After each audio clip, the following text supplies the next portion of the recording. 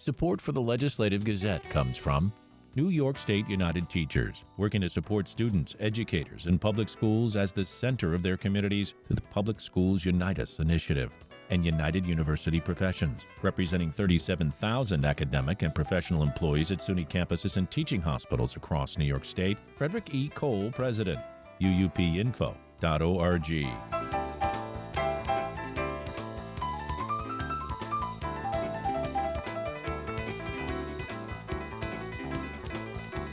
New York Governor Kathy Hochul approved a congressional map this week that gives her fellow Democrats a modest boost in a few battleground districts. Lawmakers in the Democratic-dominated State House approved the mapping bill Wednesday. Hochul signed it hours later.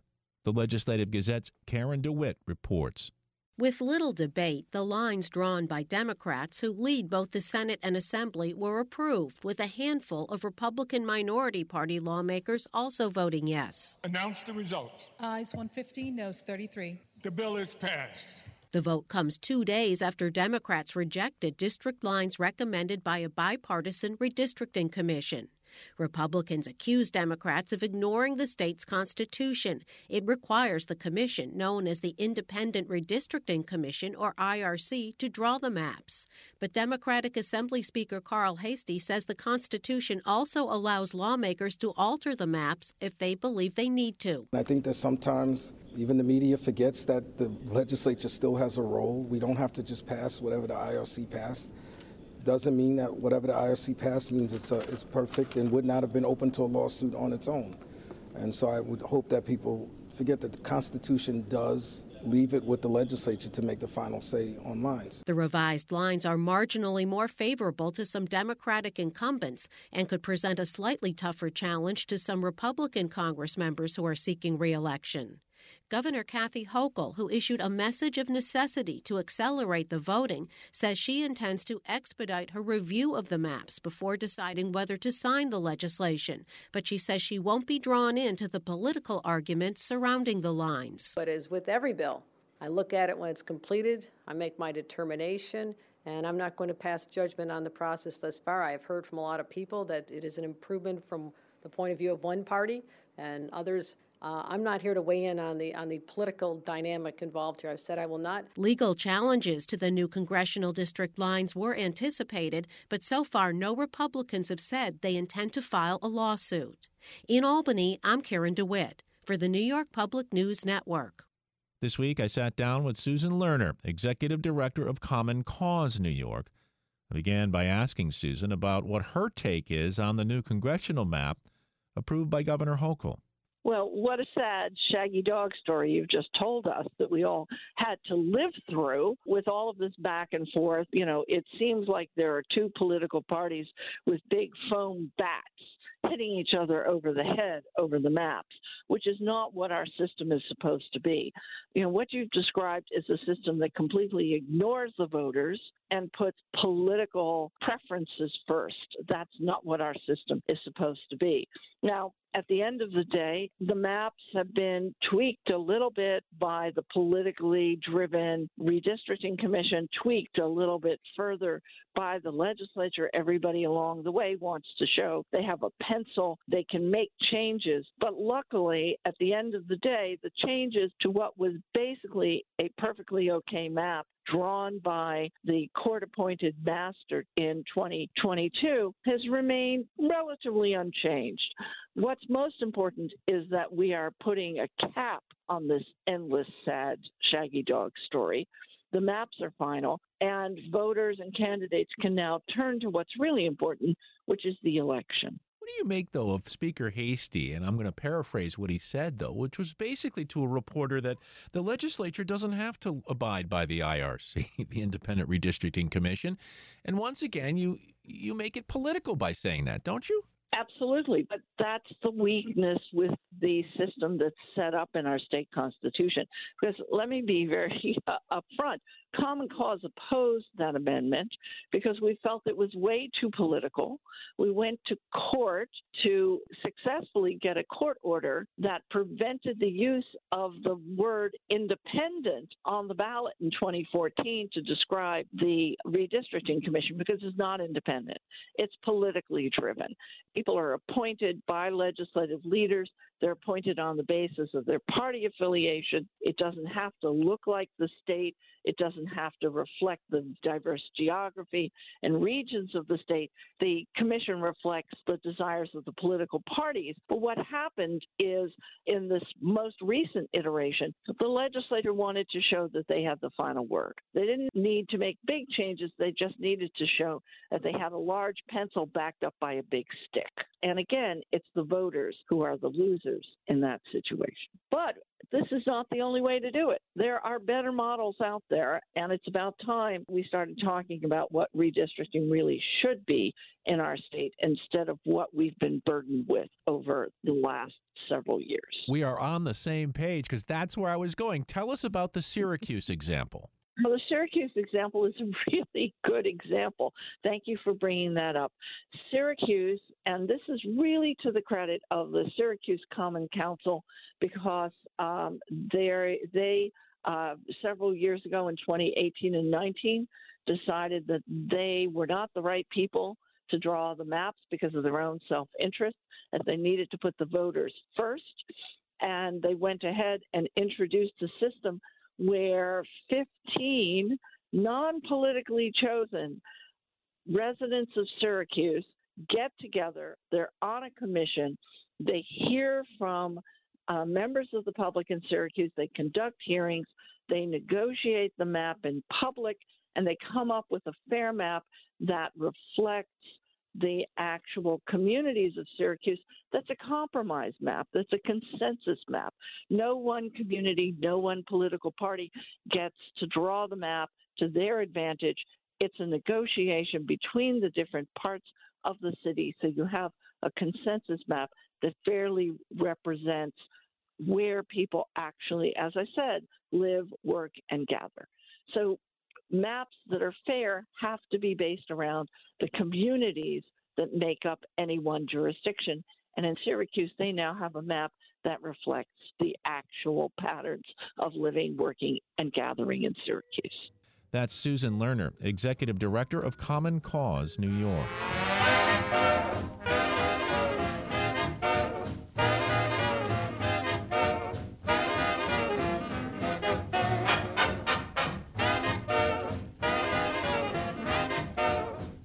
You are listening to the Legislative Gazette, a program about New York State government and politics.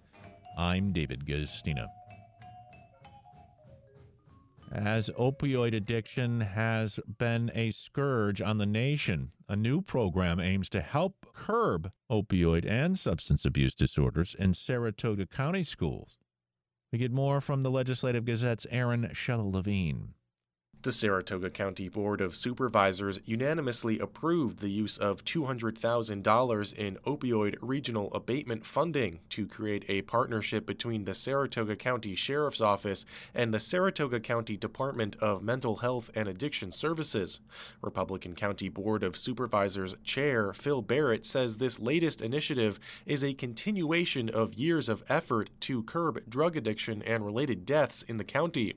Having previously led the Health and Human Services Committee, Barrett says the need for a new approach starting in the county's schools is evident. Our schools are on the front lines dealing with young children who are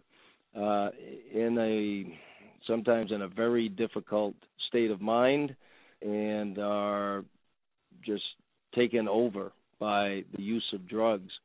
And it starts somewhere, whether it starts with smoking or vapes or marijuana, and unfortunately, in most occasions, it leads to something much more concerning. Victoria Furfaro is on the Saratoga County Citizens Committee for Mental Health and says community members have been hesitant to support such programming, but the benefits are immense. They may think that the children are too innocent or whatever it may be to learn about these things and have it present in the schools, but I think it's extremely helpful. And currently, this year, the topic for the Saratoga County Citizens Committee for Mental Health is that we are touching on substance use in order to change the stigma surrounding that. So I think that's something that's very important to do as well, is changing the stigma, because once you change the stigma, then you have access to so many more resources. The program will connect certified recovery peer advocates with already in place school resource officers to assist students suffering from substance abuse disorders and provide education to students and teachers throughout the county. Sheriff's Department Captain Dan Morley says the department is grateful to be working with mental health professionals in a way that adds on to existing services. That's something that's going to build on the trust that we've already developed with the students and with the schools, we hope. And it's going to be a situation where hopefully with that trust that's been built up, people are going to have the desire to approach these individuals, these professionals, and fulfill their needs for whatever needs they have in the recovery community. Again, Barrett. The certified recovery peer advocates, they're people that work directly with individuals suffering from addiction. They, in many cases, have been addicted themselves. They've recovered. They're professionally trained. So they come in with a tremendous amount of credibility. But, you know, as a government and working in tandem with our policing agencies, we need to continually get better and change how we're attacking this issue. Furfaro says the investments in mental health services, like providing certified recovery peer advocates, is vital to educating kids and parents on the dangers of and solutions to substance abuse before addictions develop. A substance use disorder is a symptom of a mental illness. So I don't think a substance use disorder exists if there is not a mental illness. It's essentially just a coping mechanism for an individual that's struggling. So that doesn't discriminate. You know, anyone can stumble upon a substance, and before you know it, you have a full-blown disease. So bringing that awareness and education, I think, is really going to be the only way that we can prevent kind of the uptick of fatal opioid-related overdoses. Furfaro adds the program's success may be difficult to quantify, but it should be supported nonetheless. There's not really data that's going to come from the amount of people that were saved, so to speak, from this program being in schools. So, I don't know that there will be a clear-cut way to determine success. However, I think the success is kind of spoken for itself, that even if you can deter one individual from becoming an adult with a substance use disorder that just can't progress in life, I think it's valuable. According to a 2023 report, Saratoga County saw fatal drug overdoses increase by more than 30% from the previous year, with 727 non-fatal and fatal drug overdoses overall. Reporting for the Southern Adirondack Bureau on the campus of Skidmore College, this is Aaron Shello-Levine.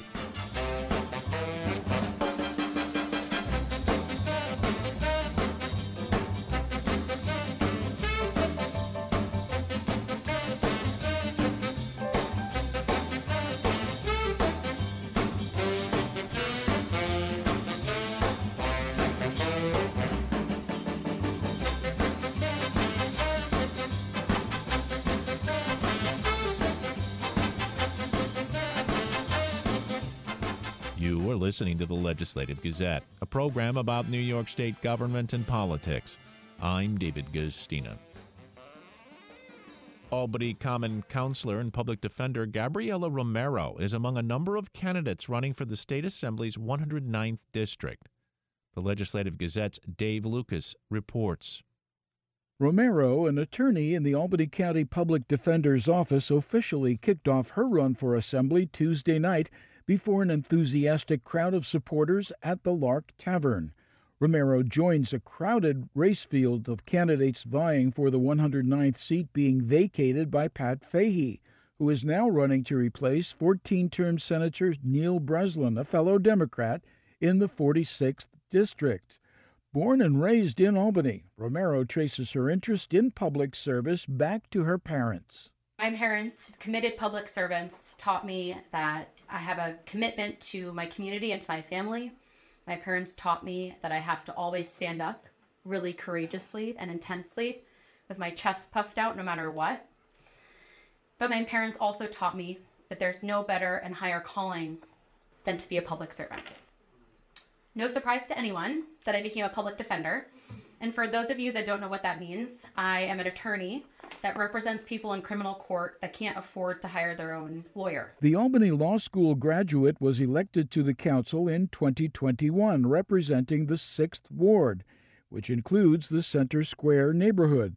No stranger to a crowded ballot, Romero feels confident heading toward the June 25th Democratic primary, having fended off primary challenges from 4 others in the race for her council seat, with nearly 47% of the vote. And I joined the Common Council, and we did a lot of really great work, especially here on Lark Street. We created a first-of-its-kind program to address mental health and the unhoused population, and we did so in an empathetic way. We did so by going to people and saying, what do you need? We have someone here that's going to help you with physical health, mental health, housing. And in that moment, in that small summer where we created this pilot program, we started a transformation within this district. We started looking at people that were unhoused and saying, how can we directly connect you to services? And I'm really proud that that treatment program that was piloted in this district is something that we got $1.8 million for to be started this spring across Albany County. Romero adds she's had a hand in creating and passing bills that have increased transparency, dealt with absentee landlords, and legalized skateboarding citywide. As well as running as a Democrat, Romero is the chosen candidate of the Working Families Party. Jasmine Gripper is co-director of the Working Families Party in New York State. The party is here to continue to support Gabriella as she steps into a new role. We are going to all work together to do our part to make sure she goes to higher office. Romero says while she's proud of her accomplishments as a council member, she feels a calling for something more. Let me tell you what I want to do, because there's a lot. There's a lot of work, and I'm excited to do it. It's so unaffordable to even live right now. Rent's increasing, gas is increasing, price of food is increasing. It's difficult to even purchase a home. As a young person, I'm scared. I'm not sure how I'll be able to save enough money to put down a down payment. You need a fighter to make sure that we increase the minimum wage to $25 an hour. We need a fighter that's going to make sure that the healthcare is free and accessible. You need a fighter to make sure that everyone has access to childcare so they can work, thrive, and live. Other candidates in the field so far include fellow councilors Sergio Adams of the 7th Ward, Jack Flynn of the 8th, Owusu Inane of the 10th, and Ginny Farrell of the 13th. 3 Albany County legislators are also running: Sam Fine of the 6th District, Andrew Joyce of the 9th, and Dustin Reedy of the 30th. For the Legislative Gazette, I'm Dave Lucas.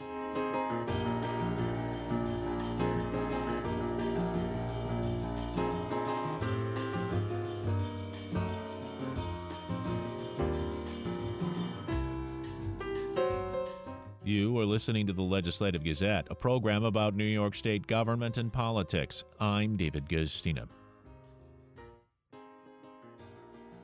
20 years ago, 27 LGBTQ+ couples donned their best coats and met at a park in New Paltz, New York, to do 2 things: get married and break the law. The act of civil disobedience tested New York's marriage laws at a time when same-sex marriage was hotly debated, but still largely illegal in the U.S. On Sunday, the anniversary, friends and advocates reunited to remember those that made it all possible, and for one couple to get married again. The Legislative Gazette's Jesse King was there and filed this report. In February 2004, Jay Blotcher and Brooke Garrett were determined to be married, and they were willing to shop around for laws in different states to do it. Massachusetts became the first state to recognize gay marriage that year, but not until May. And there was a significant effort by some states, endorsed by then-President George W. Bush, to pass a constitutional amendment banning same-sex marriage nationwide. For many, there was a fear that the door could close before it had even opened. So when Blotcher, a seasoned gay rights and AIDS activist, caught wind through his local food co-op that the mayor of New Paltz was planning to marry LGBTQ+ couples at Peace Park, he jumped at the opportunity. I looked at Brooke, I said, I guess we're getting married tomorrow. The mass wedding on February 27th ended up drawing international attention and hundreds of onlookers, including some protesters, but mostly supporters. What was intended to be a 4-couple event, including Blotcher and Garrett, grew to more than 24 ceremonies as couples continued to emerge from the crowd being married by Mayor Jason West, more than 7 years before state lawmakers narrowly voted to legalize same-sex marriage. It was just exhilarating to be part of it, to have the support of all these strangers, and to know that the world's eyes were upon us. Brooke, would you please repeat after me? I, Brooke. I, Brooke. Take you, Jay. Take you, Jay. To be my lawfully wedded husband. To be my lawfully wedded husband. On Sunday, Blotcher and Garrett renewed their vows with the same ceremony and officiant, but this time without the threat of legal repercussions. I be wed. By the power not currently vested in me, by the husband and husband, you may kiss the groom.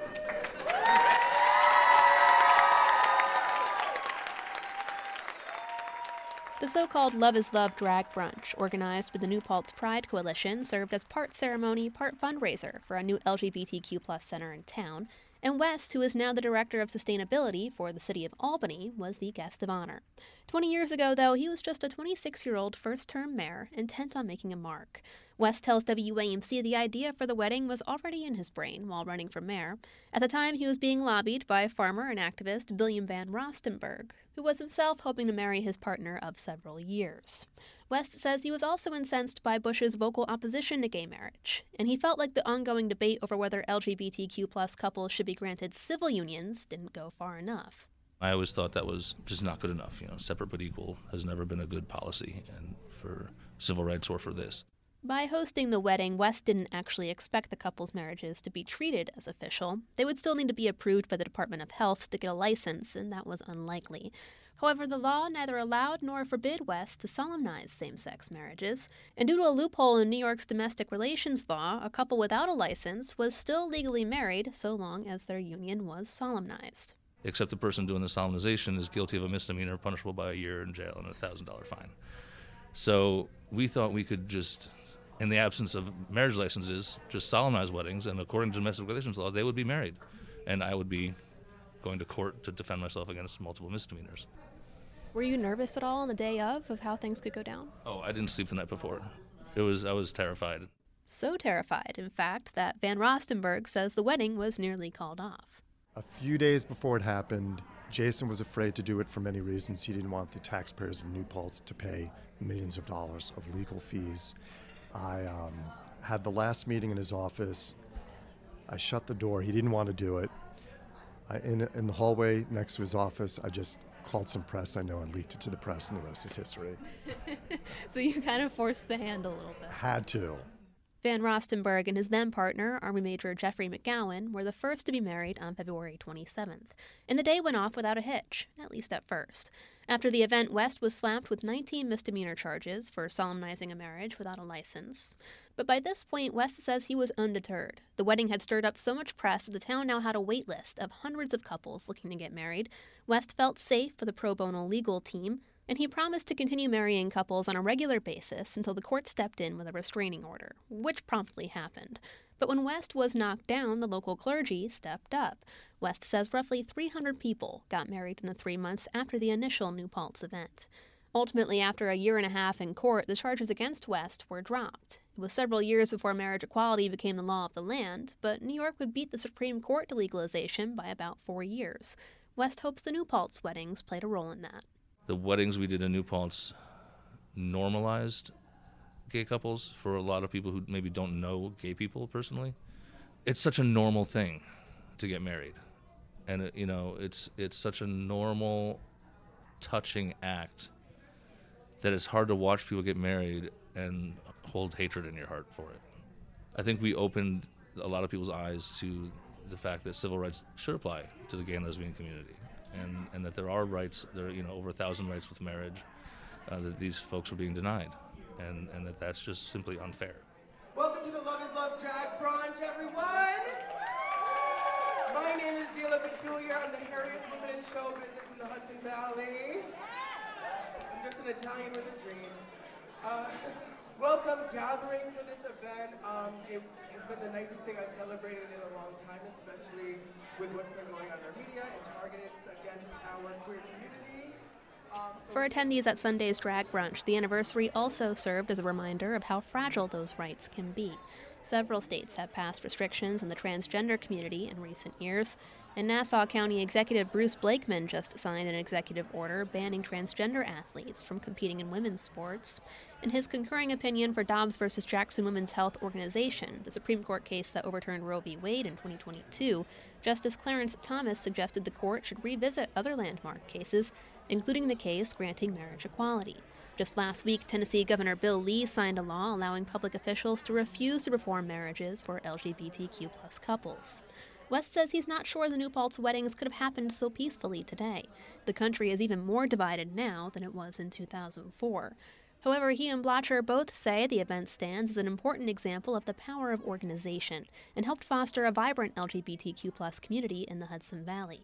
I think the lessons that we can learn from the New Paltz weddings is that when you see injustice, respond to it, push back against the bullies, because there are good-hearted people out there who want to do the right thing, and you need to connect with them and undo all the awful things that conservatives in this country are hell-bent on doing.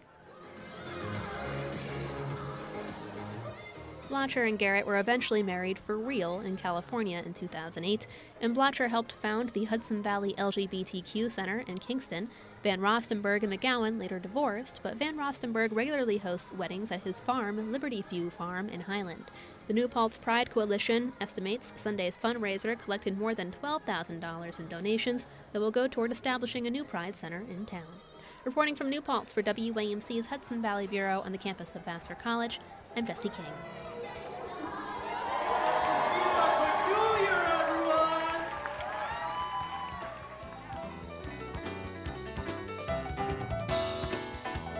And that about does it for this week's show. We had help from the New York State Public News Network. You can listen to the Legislative Gazette anytime at WAMCpodcast.org or anywhere you get your podcast. Look for program number 2409. And join us again next week at this same time for more news on New York State government and politics. For the Legislative Gazette, I'm David Gustina. Support for the Legislative Gazette comes from United University Professions, representing 37,000 academic and professional employees at SUNY campuses and teaching hospitals across New York State. Frederick E. Cole, President. UUPinfo.org.